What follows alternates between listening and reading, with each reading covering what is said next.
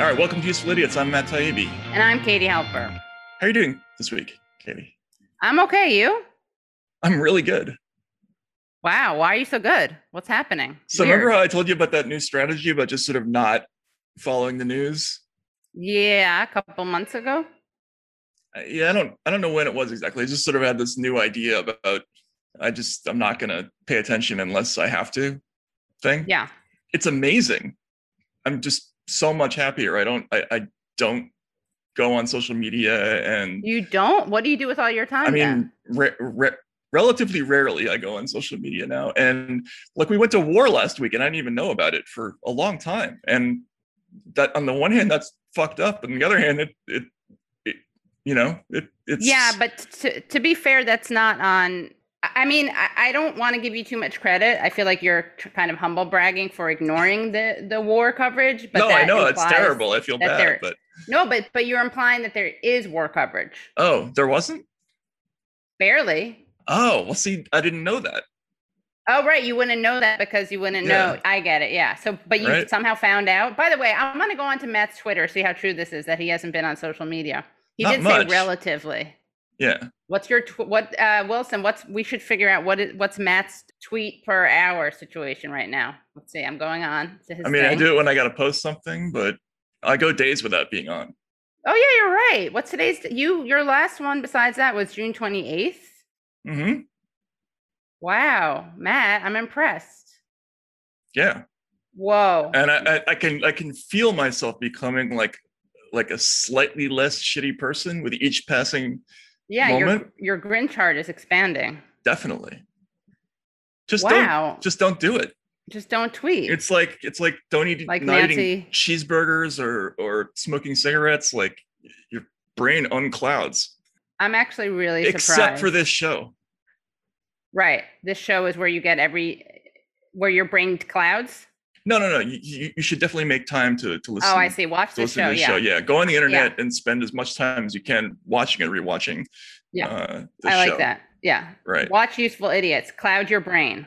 Right. And then give it some time off. Take a walk, hold a child's hand, preferably yours. Yeah. Yeah. All right. Yeah. A dog paw. A dog paw. Yeah. Right. Yeah, exactly. Someone tweeted out how much Joe Rogan mentions you. Oh, yeah? Again? Anyway, that's really just my attempt to reach out to Joe Rogan and say, Joe, we know you love Matt. You mention him all the time. Maybe you like me. We haven't met. We haven't really corresponded. But it's enough.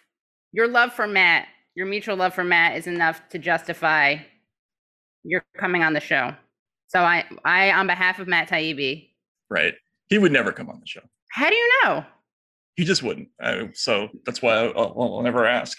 Well, you see what you're doing there, Matt? 100% of the shots not taken never make it into the basket. Am I right, guys? Wilson, yes, am I right? But yeah, on the other hand, shot selection in basketball, that's why you don't take shots you're not going to make.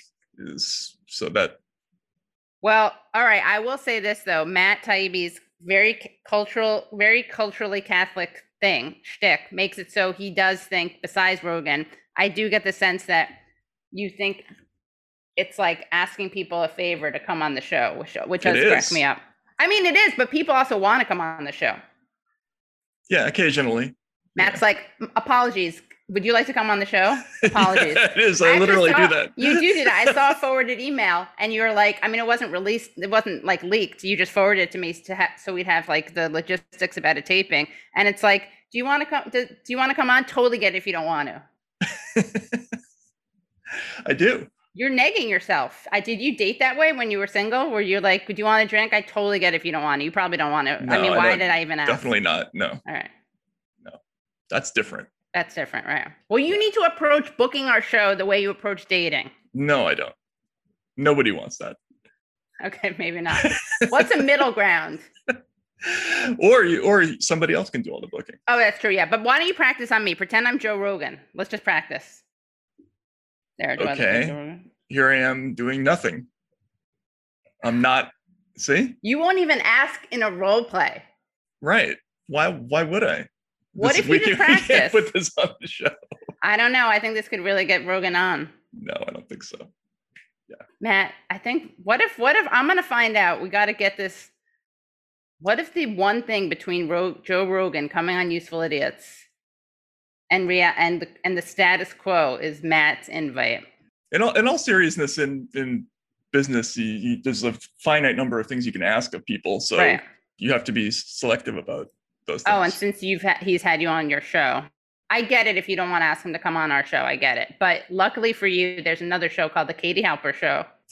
And what you can do is just ask for that one, because I totally get it if you feel awkward. I think, yeah. He doesn't do I've talked to him about this. He doesn't do interviews. Like they tend.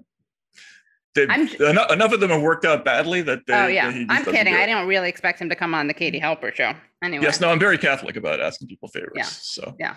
I'm self-hating. I have to confess my sins all the time. Yeah, exactly. It was so funny. I totally get if you don't want to come on, but if you do want to come on, come on. Right. Yeah, exactly. All right. So anyway, I feel better. Good. And but now let's get into all the shitty things that I didn't pay attention to this week. Yeah. And there were a lot of them, right? So much. Yep. A lot of them. Yeah. So should we just jump into the four? Should we just binge? Let's just go straight into the binge on those 4 food groups. Okay. Mm-hmm. So in Democrat sucking, we have a story about Nina Turner, friend of the show. As people are aware, she's running for Congress to replace Marcia Fudge. Marcia Fudge, by the way, just a reminder, she is a Black former member of Congress from Ohio. She said that she was tired of Black people just being considered for Department of Labor and HUD. And Joe Biden delivered and named her to HUD. So she is now at HUD because Joe Biden likes. That's kind of messed up on both their parts, actually. Yeah, it's true. It's kind of a double own. It is double own. I'm going to blame Biden more than her because I think it's hard to turn down a cabinet position.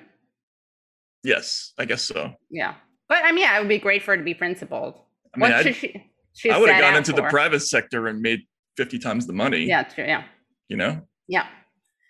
So Nina Turner. Then again, if you don't get, sorry to interrupt, if you don't take the cabinet job, then you're not going to later get the bigger private sector exactly. job. Yeah, that's how the revolving door works, right? So, yeah, that's a tough one. Yeah.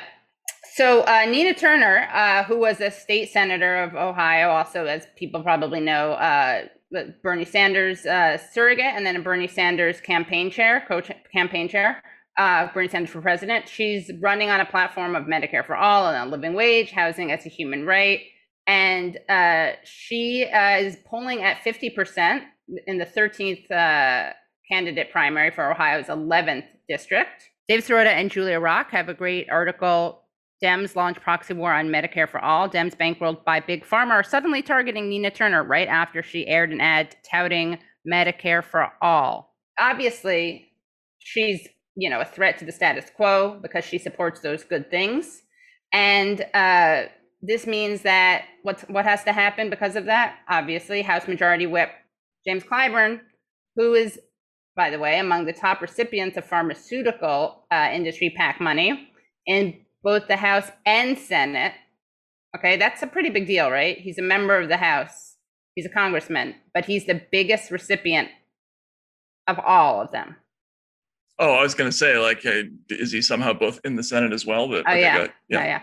So he joined luminaries like Hillary Clinton in supporting candidate Shontel Brown. And he told the New York Times, "What I try to do is demonstrate by precept and example how we are to proceed as a party." Now, Clyburn also, of course, famously intervened for. He decided the presidency. He decided the presidency, basically, right? Yeah. So I want to, sometimes we do the useful idiots bump where we claim credit for something. We have a couple of those this week, but I think that one of them this week that we can claim is that Clyburn did not endorse Nina Turner, because that would have been a terrible stain on her campaign to have such a corporate shill. Oh, you're trying to reverse mind fucking, right? Well, it's like when Alan Dershowitz endorsed Tom Perez and threatened to leave the Democratic Party if Keith Ellison became the DNC chair. It's like that is the best endorsement of Keith Ellison. That's sort of a don't throw me in that there briar patch kind of a thing. Yeah, exactly. Yeah. right? So, but I thought, we are talking about Democrats suck, and sadly, the New York Times is. How would you describe the relationship between the New York Times and Democrats? Inseparable? I don't know. Yeah, Identical? I mean, yeah. I don't even view them as a Stenographer, different institution, right? actually. So I Yeah. thought it'd be worth reading the article that the New York Times put out on this story, because it's one of those things where it's kind of meta. It's not just the story. It's not just that Clyburn comes out of the woodwork to endorse Nina Turner's opponent. It's also the way it's presented by the media. Number 3 House Democrat steps into Ohio race to head off a Sanders acolyte, which I think is an interesting way of putting it. The decision by Representative James Clyburn to oppose an outspoken ally of Senator Bernie Sanders in a special election in Cleveland highlights the generational and ideological gulf in the Democratic Party. Now, in a way that's honest, right? Because he's framing it as a Sanders-related battle. And I think that for so many people, this is about Sanders. It's also about, much like the Sanders thing, it's about like progressive issues. Mm-hmm. I think it's a little bit weird. I don't know. What do you think? Acolyte? I think it's a weird thing to describe her as. I mean, I'm not sure if I would love it if I were her, but. You think it's like an accurate description, or? It depends. I mean, you're shorthanding it for an audience that's not a Cleveland audience, so it's right. Technically, right. That's tough. I don't know. I mean, it's a little weird. That's a little weird, right? I mean, acolyte, what is it? It's a person assisting the celebration in a religious service or procession. Yeah, I mean, it's not like a pawn. Like, no, it's not a pawn. I don't know. There's something weird, I think, and judgmental about it. Like, well, especially because the New York Times hates Bernie Sanders so much. So, right. Well, again, they're framing this for their audience, which they think hates Bernie Sanders. So that's why they're trying to play this up, because they want people to click on the story. Yeah, I get it's right.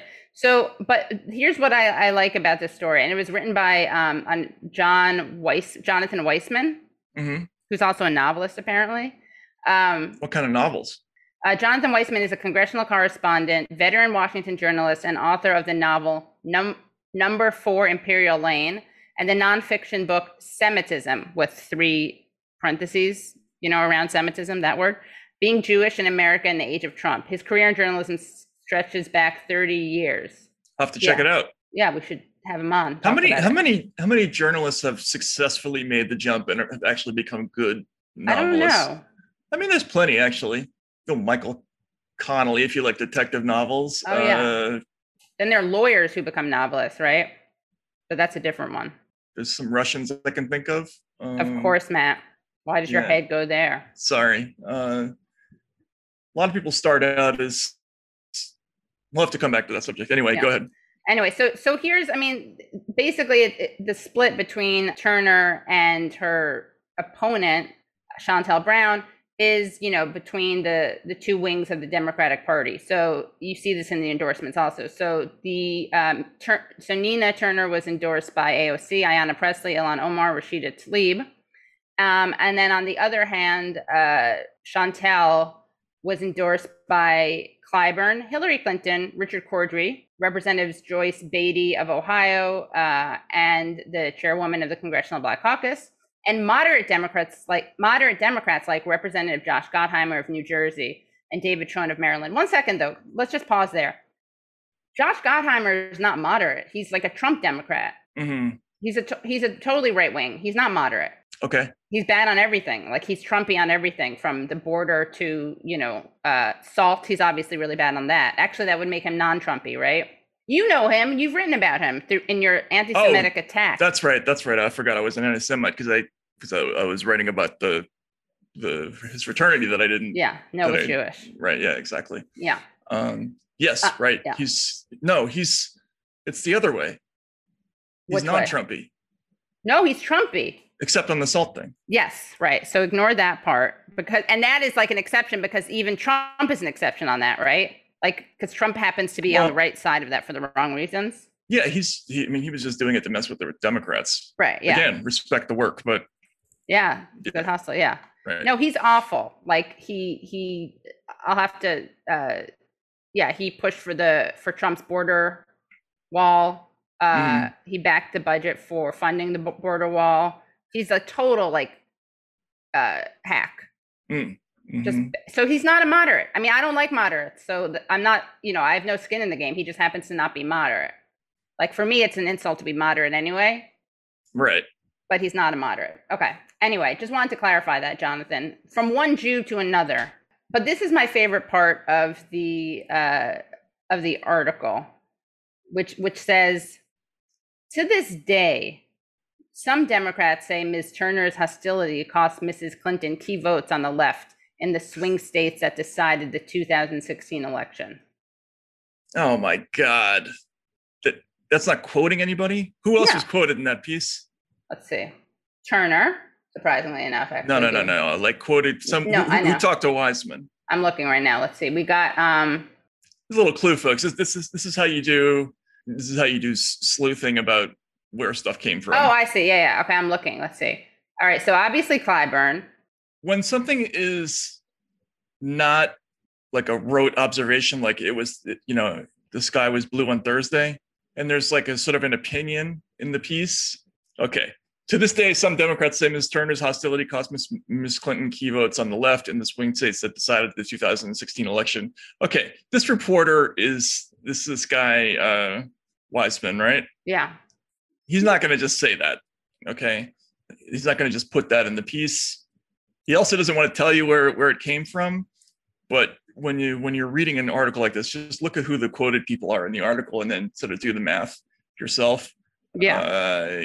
Unless there's like an unnamed source, but usually they'll refer to that as well. They'll say like, right. For people familiar with the situation, right. Whatever it is.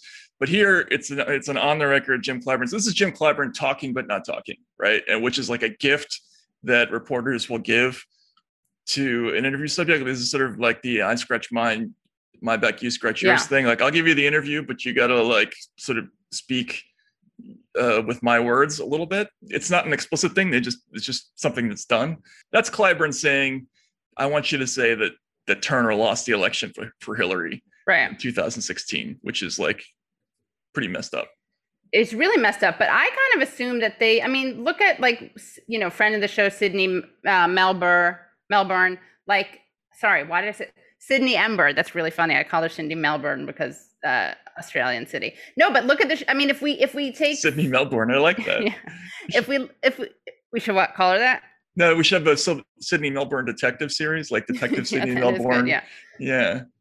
Sorry, go ahead. No, it's okay. Like, I actually think that the New York Times is very capable of just putting in its own opinion and pretending it's fact. No, they wouldn't do that. Not in this case. Really? That's like, I'm going to say Isn't it's that some say? 98% of that came from Clyburn. Huh. Either that or his aide. Okay. It's whoever set up the interview. Right. Or Clyburn. So is it because you think it's beneath the New York Times? Well, which is worse, actually? Which is worse, do you think? No, this is worse. This is like, little fourth wall stuff. Yeah. Like, so when you're doing stories like this, whoever you're talking to, there's obviously lots of dialogue that doesn't go into the story between you and whoever the sources are, like whoever alerts you to whatever it is. Sometimes it might be like a member of somebody's staff. They want you to do a story on X. I'll get you an interview with my person. Then you have a little talk about what the issues are, right? So all that stuff becomes internalized in your mind. The reporter is not going to make an observation like that on his or her own. That 100% comes from somebody, and it's just a way of kind of like massaging your interview subjects a little bit. You're throwing them a little favor. Got it. So, and you can, in the business, everybody does this stuff where you try to deduce where things came from. Like, that's where it came from. Right. Case, so. Oh, you know what? This guy, I remember he was demoted by the New York Times because he tweeted, saying Rashida Tlaib and Ilhan Omar are from the Midwest is like saying Lloyd Doggett is from Texas or John Lewis is from the Deep South. Aren't they all? Yeah. What's the problem? I'm sorry. Oh, he's trying to suggest that these people don't represent the areas that they're from, I think. Oh, Oh, fuck you, dude. Sorry, dude. Okay, this guy fucking sucks. He tweeted, Justice Democrats has backed, this is from, this guy is sucks so hard. Sorry. For August 2019. This is amazing. Hold on. This is amazing. So in August tell me 2019. how you really feel. Sorry. August 2019, he tweets, Justice Democrats has backed another primary challenger, this one seeking to unseat an African-American Democrat, Joyce Oh, Booth, yeah, there we go. who represents Columbus. So guess what? You know why that doesn't work? Because the challenger is also African-American? Yes. But you know what? He took it in stride. You know what he did? What? When she pointed out, she tweeted, I am also black. Mm-hmm. He wrote back, Congratulations. no. Endorsement included a photo. I don't even know what that means. What does that mean? He's either saying I did nothing wrong, or he's saying you don't look sufficiently black. Oh, no, I think he's saying that I let everybody know that by including the photo. Oh, okay, yeah. So he's just saying I'm a dick and live with it. live with it, yeah. Mm-hmm. I mean, that is such a, like, no, you were saying to me, no, what do you really think, right? What do you really think, Jonathan Weissman? Like, you're really going to trot out that she's unseating an African-American woman. It's gross, disgusting politics. It's so gross. Yeah. Has backed another how many, that is a talking point. I want to know, like, how many, they love doing that. They do that all the time, and they don't even care, as in this case, if the person who is challenging the other person is black. Cori Bush challenged a black man. She's a black woman. They love doing that. Remember, they kept saying that during the primaries, that Justice Democrats is targeting people of color. Well, if you target them with other people, first of all, that's not actually the litmus test. There are bad people who are of color. Like, there are good people who are of color. There are bad people who are white. There are good people who are white. I know I'm blowing everyone's minds right now, but to, like, flatten all politics and ideology to identity politics, obviously, or not even identity politics, to identity. It's not even to identity. It's just ridiculous. Like Clarence Thomas. I wonder if he likes Clarence Thomas, Jonathan Weissman. I hope he does. Right. But and in fact, he should, everyone who criticizes Clarence Thomas, I hope Jonathan Weissman indicts them for going after a black justice. See, this is why I think it's totally conceivable that he was saying some Democrats say. I doubt it. I think you're giving him too much respect. Isn't this just like the some say? No, because your edit. So even some say has to come from somewhere. Like it could be him. He's a Democrat. It nah, could be himself. Like your edit. You're not supposed to do that. You're not supposed to just drop stuff in stories that aren't attributed to something. Well, you know what? That's really bad for Nina Turner, because you know what Jim Clyburn is? What? The most progressive member of Congress. According to? Jim Clyburn. Oh. He actually said there's nobody more progressive than Jim Clyburn. That's great. I love that. There ain't nobody in the Democratic Party of the United States of America that's more progressive than Jim Clyburn. John Weissman, who I'm going to propose to, by the way, because you can tell I really like him. But isn't it also weird that he wrote in this article, in a rare intervention into a party primary, Mr. Clyburn, a veteran lawmaker and the highest ranking black member of Congress, endorsed Shontel Brown, Ms. Turner's leading opponent? He did that already. Why is that rare? What do you mean? What? Sorry. Well, they're saying in a rare intervention into a party primary, Mr. Clyburn endorsed Shontel Brown. Oh, because he already endorsed her? Well, no, sorry, because with Bernie Sanders and Biden, it's now like a signature move. In his second rare intervention in a party primary. Oh, right. Yes. Yeah, no. I guess. Yeah, that's true. That's true. I mean, if anything, that's the thing that he's known for. Yeah, so. He pulled a Clyburn. Right. Interesting. Jonathan Weissman also quit Twitter. I forgot about that in 2016 over anti-Semitic bullying. There should be like a people who quit Twitter club. Where are they? There should be, yeah. Who's on that list? Freddie DeBoer? Freddie DeBoer. But he's back, right? He's back, yeah. Enough. Who else? They always come back. Yeah, Weissman is back. I bet he wishes he stayed off, because that's when he did those weird things about, Rashida Tlaib not being from the Midwest. Yeah. What a prick. Sorry. What if I had a crush on him this whole time?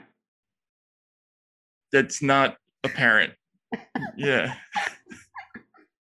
If that's what's going on, that's pretty fucked up. I'm just thinking, like, I look obsessed. It reminds me of Michelle Wolf during her press the Well, White there's a House little press bit of thing a- where she's like, I think you guys maybe have a crush on Donald Trump. You can't stop talking about him. Yeah, there's But a it's little bit of different a when there's an bunny episode. boiler thing going on there. Yeah, I don't know what Yeah. that means, but I hate him. Weissman? Yeah, Yeah, I can tell. Yeah, it could be like a Carville Matlin thing. right. It's opposites attract Yeah. kind of a thing. Yeah. Yeah. I think that marriage is always really, really interesting. Well, actually, no, it isn't. It's actually They're both so attractive. How could they obvious. resist? Anyway, whatever. He sucks. And So, all right, sorry. So that sucks. Yeah. okay. So for Republicans suck, there was a little bit of a choice this week. Matt, if you could open the story, the House votes to remove Confederate statues in the U.S. Capitol. Oh yeah, this is a good one.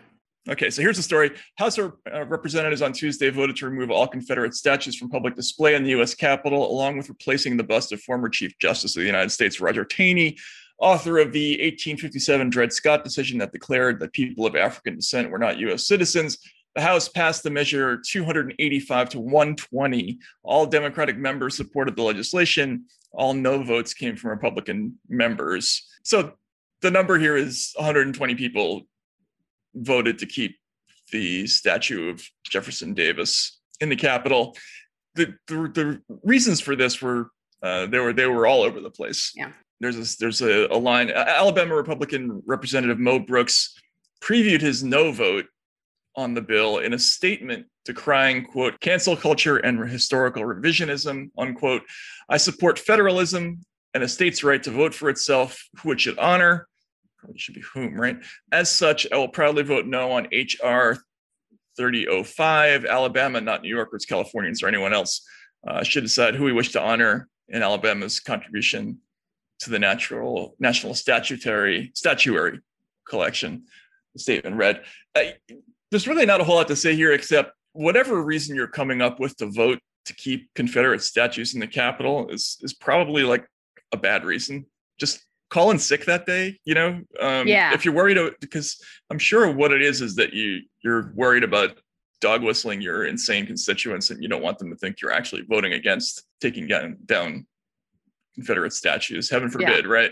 Just don't do it. Like find a way not to do it. Right, call in sick. Yeah. Say that you're paying homage to like Robert E. Lee that day or something. It's like Robert E. Lee Appreciation Day. I don't know. Exactly. Say you're doing like a national patchwork quilt of the Confederate flag. Right. Yeah, exactly. That'll keep you busy. Yeah. Can we click on the image of Taney, please? All right. Can we zoom in on that? See, I'm a Confederate supporter. I'm going to vote to remove that. Just look at that face if we just zoom in more. I think that actually I think we we non-Confederate supporters should be nailing that into the wall. Putting it behind a glass, because he's so creepy looking that like, what better a monument? Do you know what I mean? It's like showing, not there's telling. a little bit of a Lincoln thing in the eyes, though, I gotta say.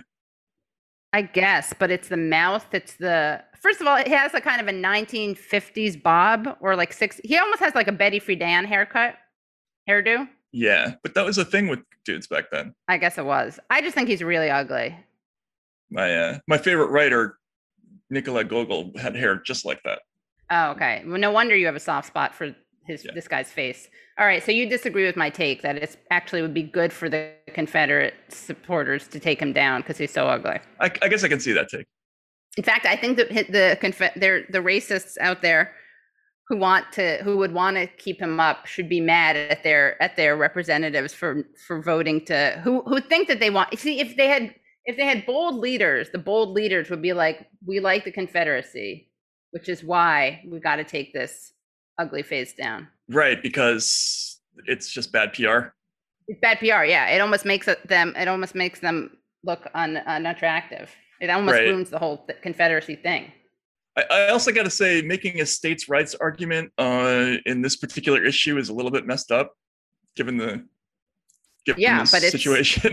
It's pretty on brand, though, right? No, I know, but I mean, it's funny. That's a funny concept, because it's like, obviously, if the guys are voting for the Confederacy like statues, it would be funny if they were like, but the state, they're like, the states' rights thing is problematic, has problematic overtones. We shouldn't vote to keep them up. No, I know. It's just Yeah. it's a little tone deaf. They're being tone deaf in their endorsement of the Confederacy. They could do a better job. Right. Yes, exactly. There are ways to do this. It would be a little bit more media friendly. I guess that's true. They could, right? I mean, just emphasize the history, the Or just anti-cancel thing, or just don't. You don't have to do the states' rights thing. Yeah, you don't have to do it, or just don't like. One of the things this reminded me of is so I used to live right near Gorky Park in Moscow, and there's a fallen, I think it's called the Fallen Monument Park. And so after communism collapsed, they just rounded up all the statues of like Lenin and all the monsters of, Felix Dzerzhinsky, all those horrible people, and they put them in this park where they were all kind of tilting a little bit and overgrowing with weeds. And every now and then I would go in there and I would see these kind of like weird old holdouts sitting in front of a statue of Lenin or Dzerzhinsky or whoever. And, they're just sitting in vigil for their lost heroes. Like, do that. You know what I mean? Like, take all these Confederate statues, put them somewhere and go sit with them in private. Like, I don't know. I think at some point you got to move on a little bit, I think. Yeah. When like there's, the people you're talking about were, for instance, no longer part of your government, or I don't know. Right. Well, there actually is a very interesting argument to be had about how to deal with those monuments. I made a documentary on this monument called the Valley of the Fallen that is to honor the people who died in the people who died fighting on the fascist side of the Spanish Civil War. The Franco side, yeah. And there is an interesting discussion because I think you can keep things if you change the context. Like, you can turn things into never again monuments. And I think sometimes it can almost be, there's a danger that you can whitewash history. But clearly in this context, it's not in a never again way. Well, not if you're keeping them still in the Capitol. Yeah, exactly. Yeah. Yeah. Right. For a museum, it's good, but yeah. All right. So that's Republicans suck. So for Isn't That Weird? I thought we could go to do another story about a gender reveal party. This one is very interesting, I would say. We've done stories. I guess what makes this heartwarming is that there's no, actually, I was going to say there's no real violence, but that's maybe not true. Let's go to the videotape. This is a gender reveal announcement. I'm going to see if you can figure out, if you can predict which gender is being announced. This match can be won by pinfall or submission. Take it away, ref. All right, I want a good, clean match. Team girl, good, clean match. Team boy. All right, good, clean match. Nothing dirty here. Here we go. Let's get it on. Do you have any predictions, Matt?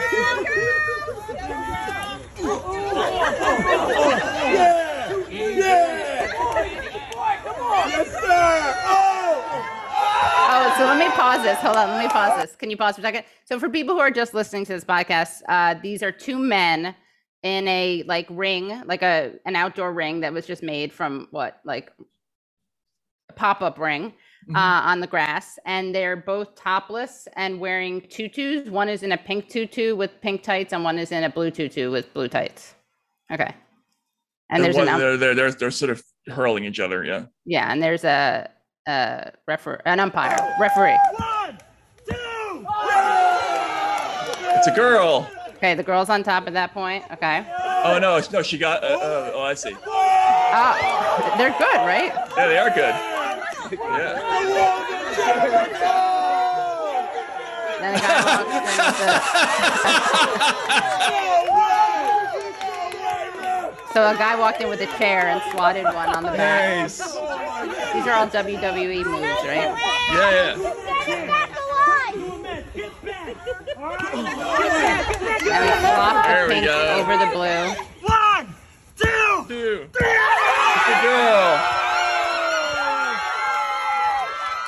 So it's a girl. I like that one. Yeah, it's good, right? I guess Isn't That Weird, it's Isn't That Special. I like it also because it's plays with gender stuff in a cool way. Yeah. It's both totally, boring, and blue is male, pink is girl. You know, blue is boy, pink is girl. But at the same time, they're two men wrestling in tutus. So it's like as subversive as you can be while still being, you know, two gender limited. That part of it was less funny for me, but yeah. But it's all. What are you laughing at? The chair? No. It's all good. Yeah. I wonder who scripted that. Yeah, it's pretty well scripted, right? Yeah. It was well done. It was very well done. So isn't that terrible? Well, I love it. So Matt, if we could see the CBS News story. Spectator who caused massive crash at the Tour de France, missing after fleeing the country. So the story is a spectator at the Tour de France who caused a massive crash involving dozens of cyclists is missing as race authorities plan to sue her. Tour de France deputy director Pierre-Yves Touol told the AFP news agency, isn't that redundant? Agence France Presse Agence? I don't know. Yeah. Sorry. They plan to sue the woman. They want to give a lot of agency to them, though. I guess so. They plan to sue the woman so that the tiny minority of people who don't do this don't spoil the show for everyone. However, French publication West France reported the woman, who is believed to be German, got on that's even better. Got on a flight and is untraceable, according to CBS Sports. At this point, you just want to scroll down and see the video because it's awesome. So, Matt, if we can just take a look. Yeah, and then we should describe it also. So it's the Tour de France stage. All these cyclists are starting out. They're cycling and. What's going to happen? How many people are going to get back up? Right, that sign right there, Phil. Left of your picture. Oh my goodness me! Oh. So this woman, she's holding a sign out into the street, and basically knocks over a cyclist. Yeah, causing a massive domino effect. It's like a huge pileup. Nobody died or was seriously hurt, but it was bad. Still terrible. Yeah, because it involves now she's a fugitive. Yeah, well, so that's hilarious that she's like on the run forever. I was thinking about this after seeing this story. There are really. Did you know, Katie, that I was once a sports editor? Where? Buffalo? Moscow? No, also in Moscow. Yeah, I was the sports editor of the Moscow Times. So I had to do sports all the time. In fact, one of the reasons I laughed at the story is that I worked for a European boss who ordered me to do cycling stories all the time, even though I didn't think anybody was interested in them. But having done a lot of sports and watched all sports, there's really two categories of fan interference stories, and they can both be like dramatic, life-altering events. The first version, and Katie, do you know about the Steve Bartman incident? No. This is a fan, and remember, the Chicago Cubs at this point had not won the World Series for like forever.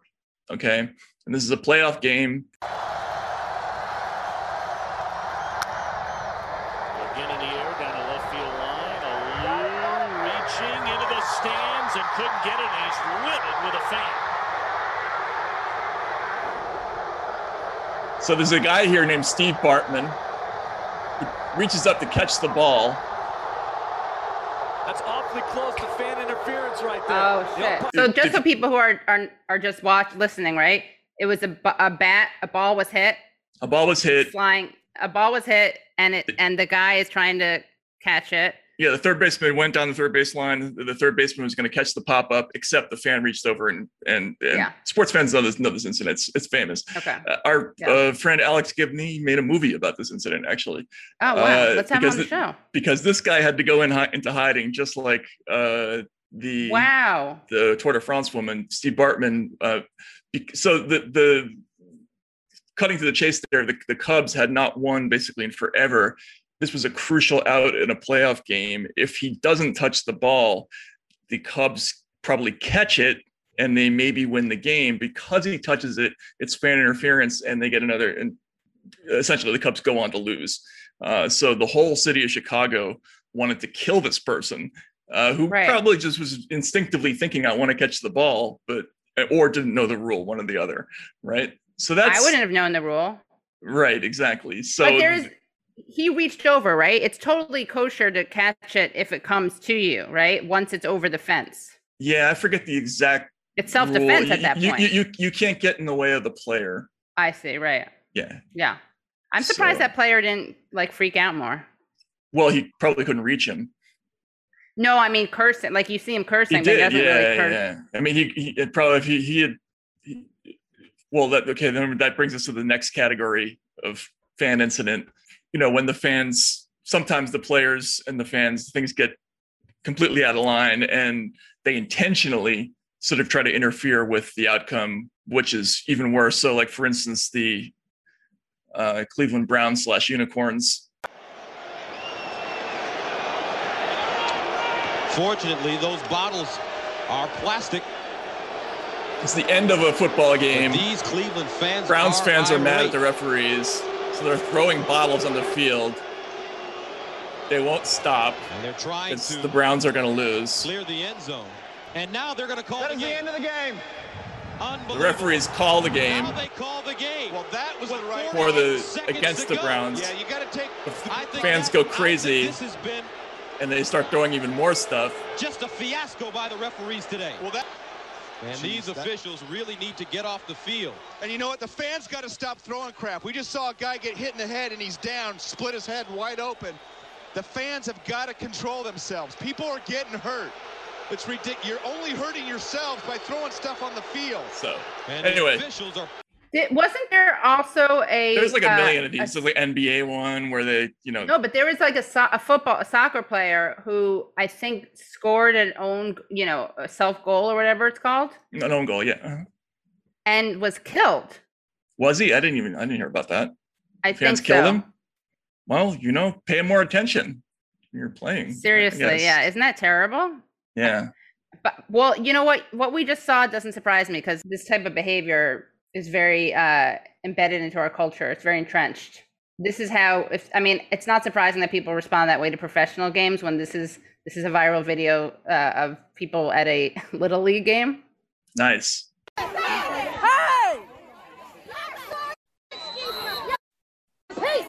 They clip out the curses. That man walked out on that in front of a kid. This is a kid's game. Where's my kid? So people taking things a little too seriously. Yeah. Oh, so you're trying to say that because people take sports too seriously, that it's no surprise to you that they would do things like split somebody's head open with a bottle? Yeah. If that's how they respond to like a little league game. Right. Yeah. Oh, but yeah, I could make the more anti-sports argument, but I don't want to do that because I'm already in, on thin ice with sports people. I can't piss them off because I know so much about sports that it triggers them. I think let's just put our cards on the table. It's not appropriate to act like that with a kid's game, but if you're a referee and you call a game prematurely, you should, your life should be at stake. I think that's fair. Yeah. It matters. So, but I do feel for the Tour de France lady. Yeah, me too. Except she's German. Right. But you know what? The first bicyclist to fall apparently was a German too.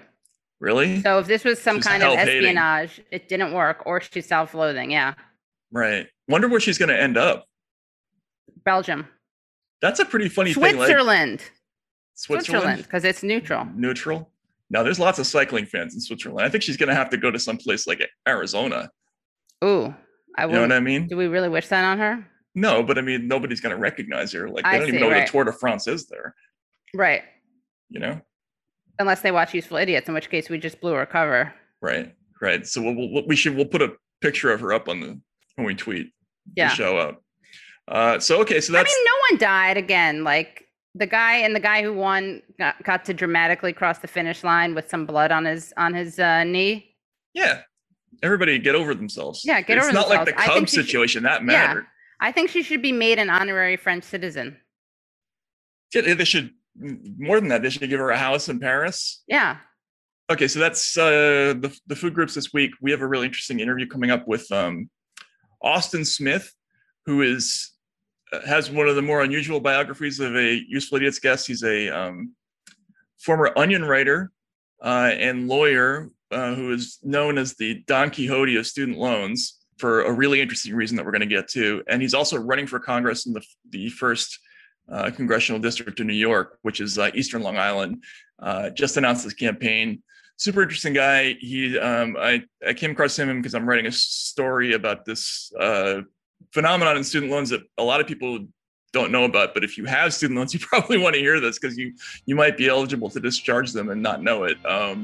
So he's a funny guy and very, very interesting. So let's have a listen.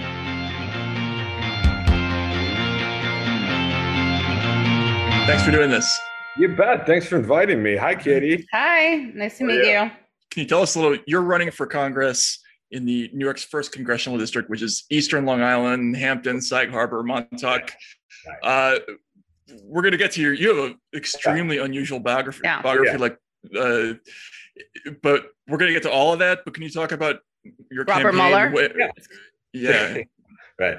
So, I guess when COVID hit in March last year, I was living in Manhattan and I actually moved down to DC. I was seeing a woman and that sort of unfortunately fell apart, but I was down there until about September.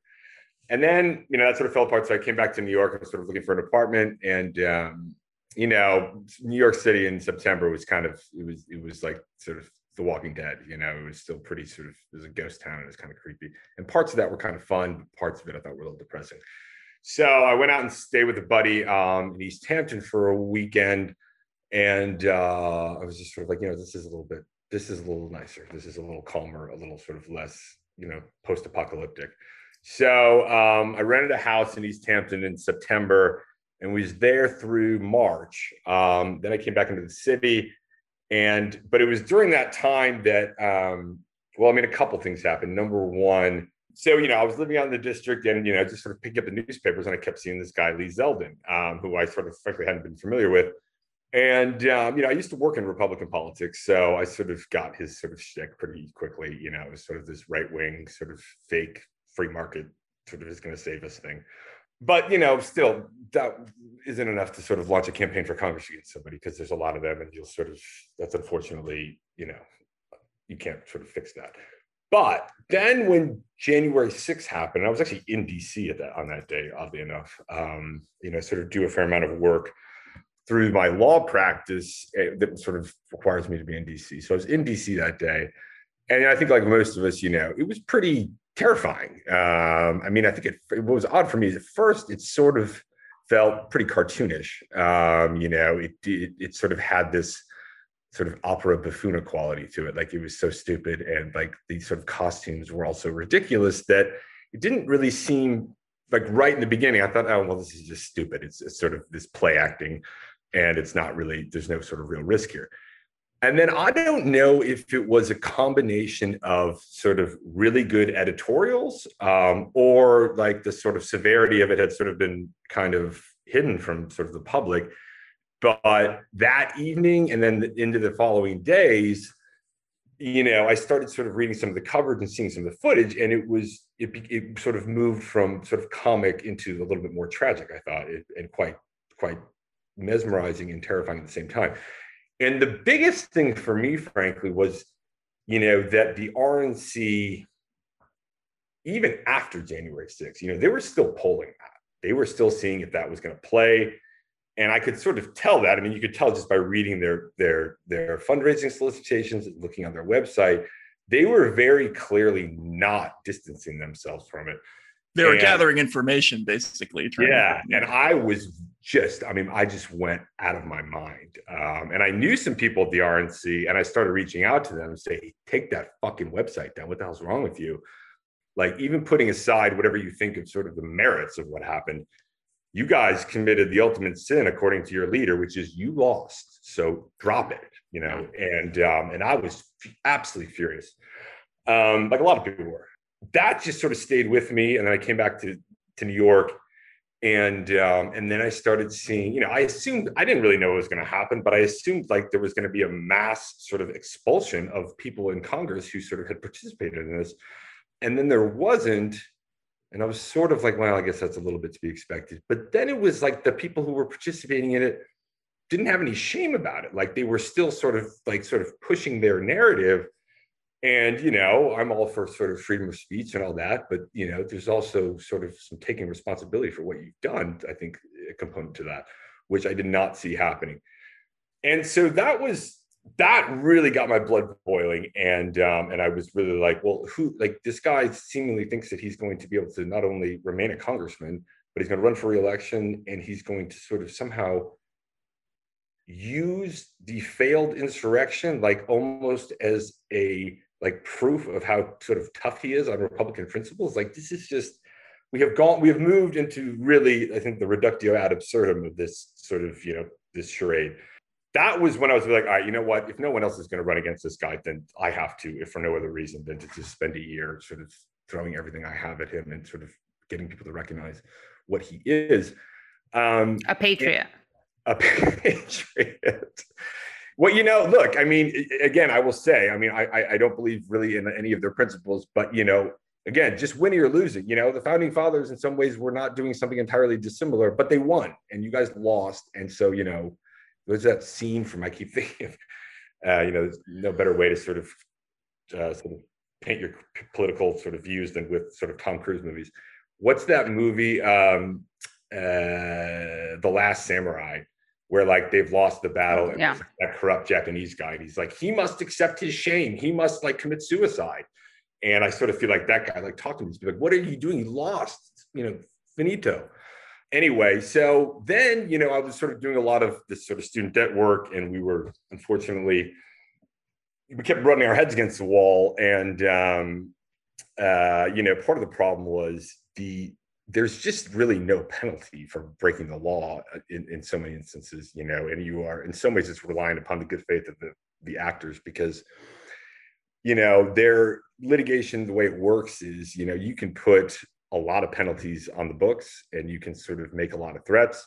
But at the end of the day, a corporation, they can basically, violate the law with impunity for a long time. And when they get caught, they can keep doing it for 5 more years. And then when things finally get a little bit risky, they can just settle. And they always end up settling for less than the value of their illegal conduct. So it's always actually financially a winning combination. And I found that kind of distressing. And so sort of for that reason, I was like, all right, well, you know what, we have sort of been in litigation for 6 years and we are not making the type of progress I would like. And so those two sort of things coalesced, and I was like, all right, well, if I can both sort of stick it to Lee Zeldin or try to stick it to Lee Zeldin and sort of find some way to, get into a legislative capacity where I could do something that I haven't quite figured out yet, but I'm sure once they give you sort of the power to create laws, we can find a way to create one that's actually going to have some teeth, I hope. Now, that's a little bit prophecy naive, because I'm sure a lot of people have said that before. As they say, the definition of insanity and the definition of tenacity are pretty much the same thing. Just keep doing it until it works. Just quickly, before we move on from the student loan issue, so people understand the specifics of this, when we're talking about why these loans might be non-dischargeable, it's because they don't fit in certain buckets, right? So there are some schools that might not be authorized or what's the word I'm looking for? Accredited, right? Exactly. Or the student might not be full-time, might not actually be a student, or the loans might be not be for eligible expenses, like it's something you use after you graduate or at some other time. Can you just talk about some of those things? Yeah, so I think the way I usually sort of try to sort of summarize it is, the bankruptcy code restricts the discharge of federally insured and federally guaranteed educational debt. Okay, so that's sort of the vast majority of educational debt. When it comes to private loans, the term that is actually in the law is what's called a qualified education loan, which comes from the tax code because you also get tax benefits for it. And in order to be a qualified education loan, you have to have at least 3 things. Number one, and you have to have all 3 of them. You can't just have 1 or 2. Number one, you have to be an eligible student under the Higher Education Act. And that generally means you've got to be attending school more than half time. So that cutoff is usually about 6 credits. So if you're only taking 5 credits or less, or you're somehow sort of enrolled less than half time, you're not what's called an eligible student. I mean, you might be an eligible student at the school, and you probably are because they're letting you go to a class, but you're not in a position to incur qualified education debt. And so those loans would be fully dischargeable. The second one is, as you sort of pointed out, eligible schools. So, there are thousands of Title IV accredited schools that the Department of Education has sort of put their stamp of approval on. But there are thousands of schools that are not accredited. And it's not purely sort of these are all really bad schools. I mean, there's certainly a lot of really bad schools, but some of them, are seminaries, and some of them are just sort of schools that don't want to be sort of part of the ecosystem of sort of the Department of Education. So if you're attending one of those, and they are far more prevalent on the West Coast than on the East Coast, but I mean, California has thousands. And a lot of times these banks started lending to kids at private high schools too. I mean, I actually get a fair amount of students it's their parents and they borrowed money for their children's high school, and high schools are just not part of the Department of Education system of higher education. Sort of. Wow. Yeah. Amazing. And then the third one is eligible expenses. And sort of that one's a little bit trickier, but every school that is accredited by the Department of Education has to come up with what's called a cost of attendance.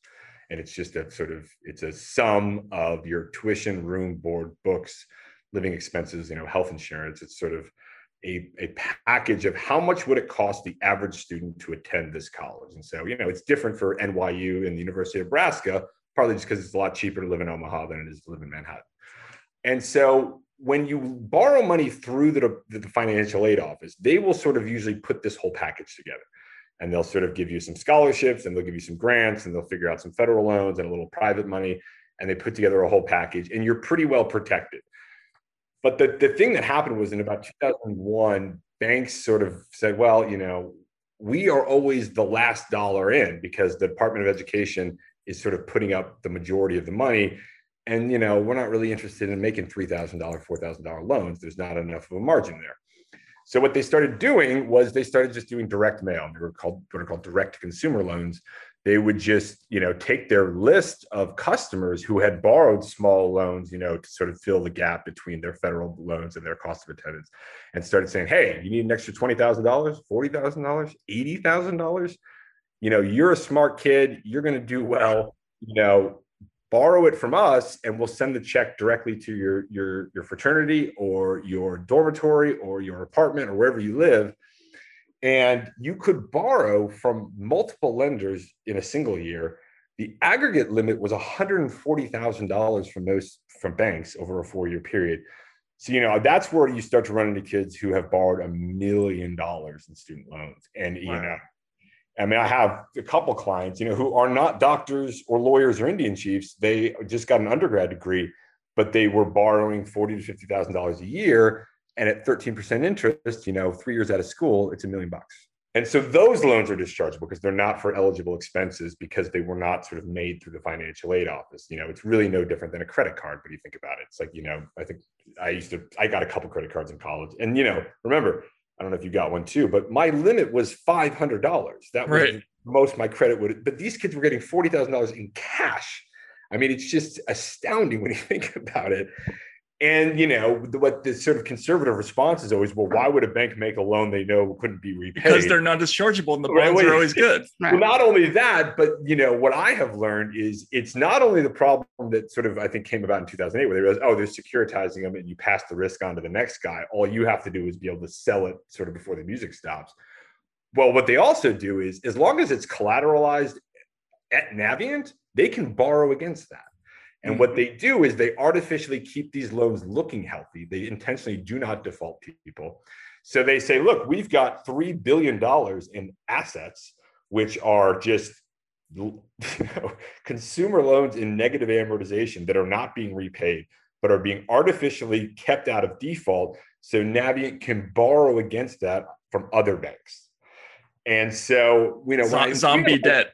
When I realized that, I was like, oh my God. So they are happy that the loans are growing instead of being repaid because it gives them more collateral to borrow against. This is absolutely out of control. And so that's when I tried to sort of force them into bankruptcy, because I was like, look, this is a total scam in the sense that, yeah, you might have $5 billion in consumer loans on your books, but the fair market value of that isn't anywhere near $5 billion because you're never going to collect on it. And a lot of it's been discharged. And so, sort of not to skip into that, but that is what sort of led me to think that this whole thing was actually some kind of new form of Ponzi scheme. and I unsuccessfully tried to sort of drag them into the bankruptcy court and sort of, get the courts to sort of just dismantle them. We weren't able to do that just yet. I don't know that we won't ever be able to do it, but if you've been through bankruptcy and you've got private loans, it's always worth sort of looking into, because you can generally at least settle them and get on a better payment plan. But if you've got these loans and you've been thinking about bankruptcy, or you're in a position where you're unable to pay these, if they're private loans, take a look. And there are some lawyers who, this is finally starting to sort of come into the mainstream. And so, when I started doing this, there really weren't a lot of lawyers who were willing to look at it. There are more now. You sort of have to Google around, but depending on where you live, you can probably find someone who's got a little bit of knowledge about this, and hopefully get some help. It's great stuff. Glad to hear that you're healthy. And, yeah. And good luck in your campaign. We'd love to check in with you again. Definitely.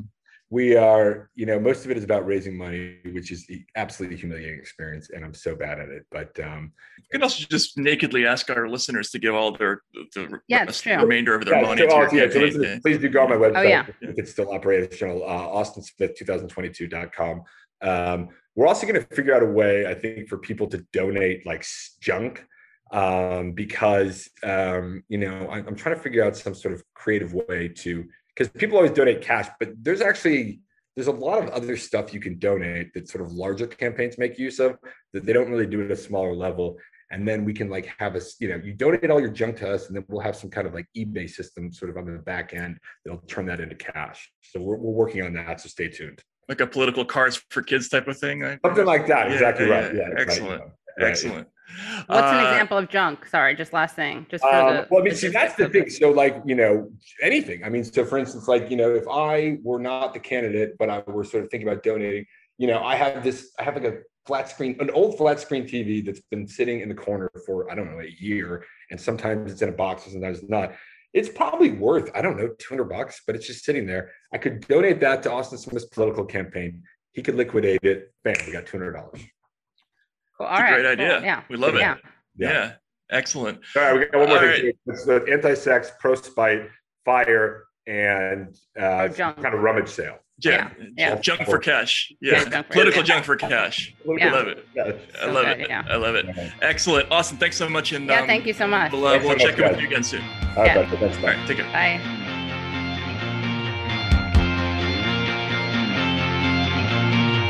That was great. It was, he's a man after my own heart. You also like setting things on fire? Setting things on fire, inability to follow rules. Right. Get along with anybody consistently long-term in any one place, but constantly doing something interesting. The thing about the student loans, this is a really super interesting story. And he was really the only one doing it for a really long time. So it's fascinating. I was really surprised. I know, obviously, I have a slight admiration of Bernie Sanders, but I really thought he was going to say it was the, student loan stuff, the discourse. I thought I know you were hunting for that. It wasn't there. I was really hunting for it. I kept trying to give him an out. He's coming from a different place, though. It's not about canceling it. It's about the fact that it's illegal. Right.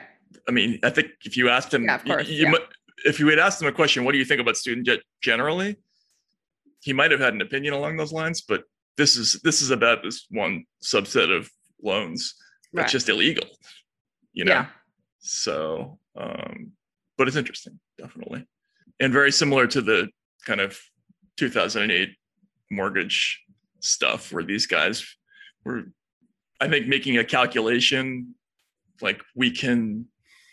we're busted, but we're going to keep doing this for a little while because it's going to keep making us money. And even if we lose a suit, which we're probably not going to, it's not going to be as much as the money we're making. So let's just keep doing it. I think which is an increasingly common phenomenon in finance. So good. I like that. Very interesting story. Everything's in it. The drama, the Grisham novel, legal thriller. Gladstone Jones. Is that what it was? Gladstone James. Such a great name. Near tragedy, overcoming health adversity. Right. It's a really weird euphemism for cancer. Health adversity.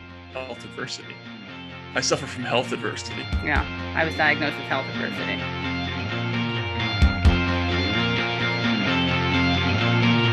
other news, Mike Gravel died. The senator from Alaska. Wanted to give him an RIP and a shout out. And he ran for president twice. And he read the Pentagon Papers into the congressional record. In fact, it was Tuesday marked the 50-year anniversary of his doing that. And he was really great during the debates. He gave us like a perpetual Democrat suck spiel during the, I think, 2008 primary debate. And he just went after all the Dems for sucking and being a bunch of cowards. It's like going into the Senate. You know, the first time you get there, you're all excited. My God, how did I ever get here? Then about 6 months later, you say, how the hell did the rest of them get here? And I got to tell you, after standing up with them, some of these people frighten me. They frighten me. When you have mainline candidates that turn around and say that there's nothing off the table with respect to Iran, that's code for using nukes, nuclear devices. I got to tell you, I'm President of the United States. There will be no preemptive wars with nuclear devices. To my mind, it's immoral, and it's been immoral for the last 50 years as part of American foreign policy. Let's use a little moderator discretion here. Senator Gravel, that's a weighty charge. Who on this stage exactly tonight worries you so much? Well, I would say the top-tier ones. The top-tier ones. They've made statements. Oh, Joe, I'll include you, too. You have a certain arrogance. You want to tell the Iraqis how to run their country. And you know, it's really pathetic. The New York Times called him he called him attention getting and grandstanding in an obit that even they wrote. In death. Yeah. Yeah. Look, this guy will do anything to get in the news. And it's so ironic, of course, because you know the Pentagon Papers were published by the New York Times. You'd think they'd have a little bit more appreciation for him. Right. Not these editors, though. Not these editors. And they. Shout out to the New York Times also for having an obit that was written by someone who's died in 2018. Mm-hmm. So I get that people pre-write obituaries. In fact, Matt, we have to start doing that for our enemies. But they should have at least like pretended to assign it to someone else. Yeah. I mean, it is not a good look when the person who wrote the obituary has been dead for a while. Yeah, 3 years. Yeah. But I actually knew somebody who had that job.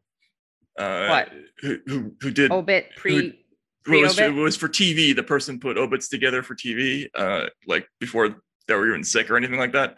And like for instance, this person did like 5 different versions of Yeltsin dying because he kept getting sick over and over again. So they kept redoing the obituary. Right. But yeah, it's an interesting job.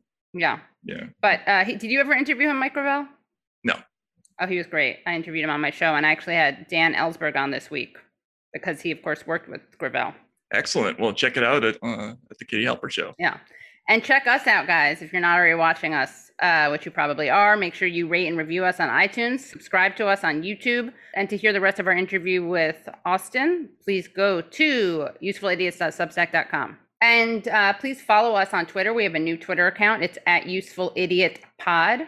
And keep using that hashtag UsefulIdiotspod. That's right. Yeah. And we'll do all those things and stay off social media completely otherwise. Yep. And we'll see you next week. Yep.